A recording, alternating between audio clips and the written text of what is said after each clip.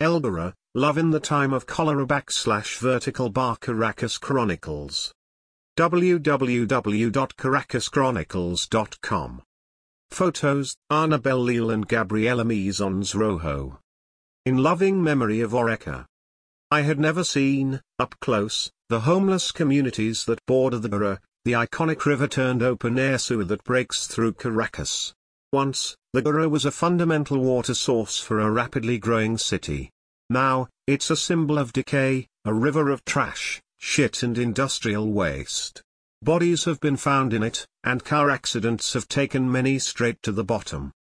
Hundreds of communities live under highways on the concrete embankments that today make up the Guaire shores. Everyone hates us, said O, as we ate pasto and sausages, listening to the freestyle battle behind us.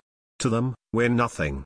We're dirt, invisible, unworthy. This is the first time people come to see us and have fun with us. We ate looking straight into the river and spoke of drug addiction. Turns out, we had both been addicted to the same anxiolytics and powders back in the day. The evening began at 10 p.m., when I arrived to the Plaza Madariaga, El Paraíso, with 3 free convict members, a hip-hop band born in the penal general, currently closed, but one of the most violent and forgotten jails of our penitentiary system. Free convicts started behind bars, but the founders are free now, free convicts indeed.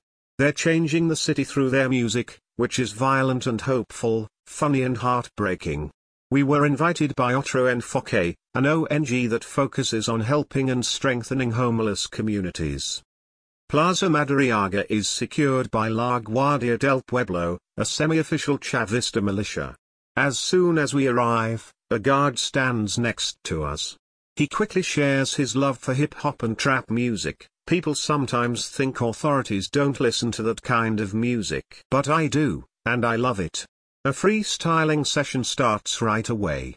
They sing to reggae tunes while children and adults from the river join us. My first friend of the evening was Green-Eyed B, who walked long and dark streets with me in search for cigarettes. I did jail time for a while, several times. The last time it was because I found my guy fucking some bitch. I wanted to scare her, shoot her in the leg. Turns out, I grabbed an automatic gun, and pierced her with 28 bullets. I got pregnant in jail, so they let me out. Right now, all I care about is peace. I can't even begin to understand the violence I used to live in. That's all in the past. We find cigarettes and scream our way back, running away from a rat that tried to attack us in the middle of the street.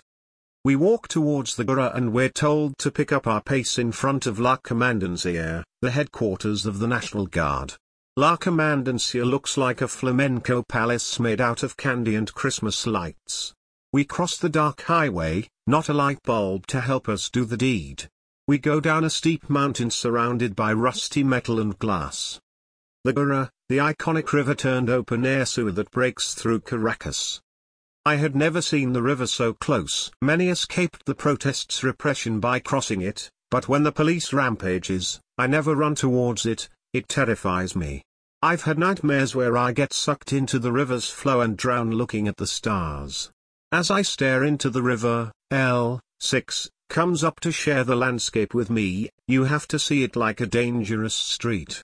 Don't be too scared of it, but don't be too easy around it. Sleeping one night on the banks of the Guaire helped me understand some important things. Heaven and hell are usually one and the same. Atrocities are rarely committed without cause. Beautiful things can blossom in the shadows.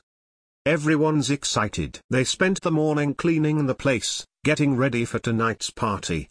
We connected the speakers to the power units brought by Otro Enfoque, and the celebration began.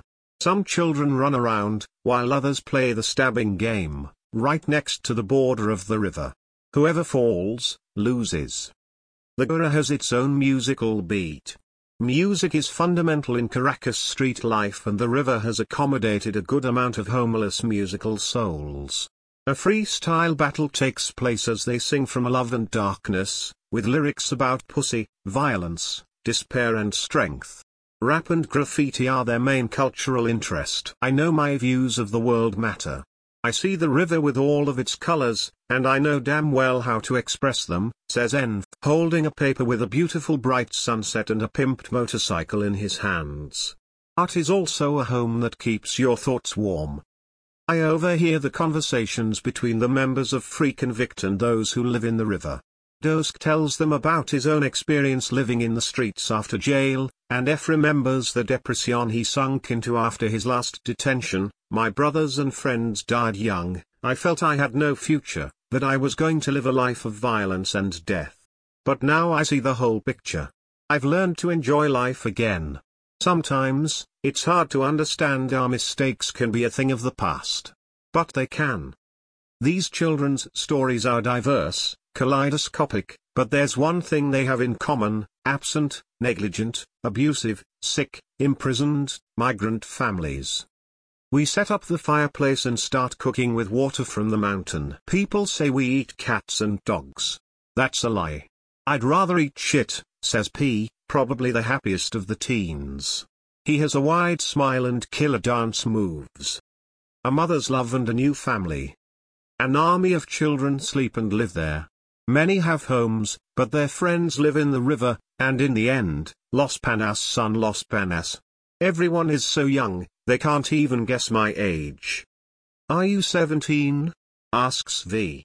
No, I'm 29, I'll be 30 soon. I don't think so, I think you're 17. These children's stories are diverse, kaleidoscopic, but there's one thing they have in common: absent, negligent, abusive, sick, imprisoned, migrant families. I left because my mother was charging money to have men rape me, said A, 16, as she showed me the mattress she was going to lend me for the night. My uncle told me to run away. I did. I was running for my life. I never talk about this because it's hard for me to understand. Why did I have the mother I had? I've been living here for 2 months. I'm in love with El Moreno now. I found a new family. We take care of each other. She's a strong, independent teen, not broken by crime or drugs, but by abuse and loneliness. Sleeping one night on the banks of the Guaire helped me understand some important things. Heaven and hell are usually one and the same. Atrocities are rarely committed without cause. Beautiful things can blossom in the shadows. White talks about his mother in tears. She got sick and had to go to Colombia. My brothers went with her. I was left here alone, doing drugs, utterly depressed. I never thought I'd end up living under a bridge. But I'm better now. I shower. I feel accepted. I feel I am part of something. I dream of seeing my mother again. I dream of finding the money to go to Colombia to take care of her. She doesn't know I live in the streets. It would kill her. We hug, he holds tight and lets go. The river's economy. I used to be disgusted by garbage. But now I live from it. We open the bags of trash and find treasures. I have found whole packs of rice, flour, clap boxes. I once found a huge black bag full of chorizo and serrano. Damn, I have even found gold chains, says O. Trash hunting is called recycling in the river's economy lingo. Most of the community lives from it. One man's trash is another man's come up. We walk the city, and sometimes the police beat us. I have never eaten rotten food. We only take what's good for us. I take out a cigarette and A shows me what they smoke, chimbombo, made from tobacco studs wrapped in paper bags. We share the river-made cigarette while Massacre, 17, stares at me. Massacre, do you recycle? Silence. He stares back. What do you do for a living? I don't recycle. Trash is disgusting. A serenade in Elgara. We made a circle around the bonfire and asked everyone to say a positive thing about the community. I witness joy, compassion, camaraderie. Jason always saves me when I fall into the river. Without him, I'd be dead, says Kay. These people are my family, they have restored my hope. If I dream again it's only because of them, says N. Gabby, says Cocodrilo, speaking straight to one of the coordinators from Otro Enfoque, my true love died, but you remind me of her. I'm gonna say it loud and clear, I love you. I love everything about you and how you make me feel. Ray, one of the members of Free Convict, takes his guitar and starts singing to his own love, Zuli, founder of Otro Enfoque. His heartfelt serenade makes us come closer, as the river rattles in the background and the cold wraps our bones. Their heartfelt serenade makes us come closer, as the river rattles in the background and the cold wraps our bones. Laughing at Death. N. 19, now lives in a room. But he once lived under the highway after his family left him on the street one day. He's a rap god. He sings to hell itself, defies death and likes speed. He's a cursed poet that learned to sing and draw sunsets in the river. De la Morte. Duela siempre. De frente. Compadre. Yo siempre mi rio. Suddenly, we hear 3 gunshots in the distance. Kay tells me that the police and GNB shoot to the river. They suffer police brutality almost daily. Last week, the GNB came to the river. They beat us, threw tear gas. They cut our hair and eyebrows. Burned our clothes. Threw our mattresses to the river. They took many of us to jail. Many have died here. Sometimes we see their ghosts. Accidents in the highway are the main cause of death. They may be accidents sometimes, but people are mean, says Elaz, a Free Convict member. When one of us dies, we lose family. It's hard to deal with sadness, but we try to remember the fun and the adventures, says V, a blonde happy 7-year-old that likes selfies with her BFF. That day we celebrated. We remembered our long-gone brothers and honored freedom and life. The next day, we saw the sunrise together, sitting next to the bonfire we lit. We hugged and made our Christmas wishes. We went up the river and crossed the highway. I got home, showered, and got a message: Oreca has just been murdered. Oreca was a 12-year-old adventurous kid. He feared nothing, said Jay. He got hit by a car, crossing the highway. He died instantly, but the authorities didn't get there for hours.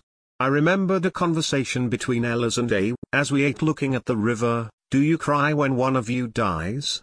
No, we laugh. Of course we cry. We cry like hell is about to break loose. Life is not a joke. Caracas Chronicles is 100% reader supported. Support independent Venezuelan journalism by making a donation.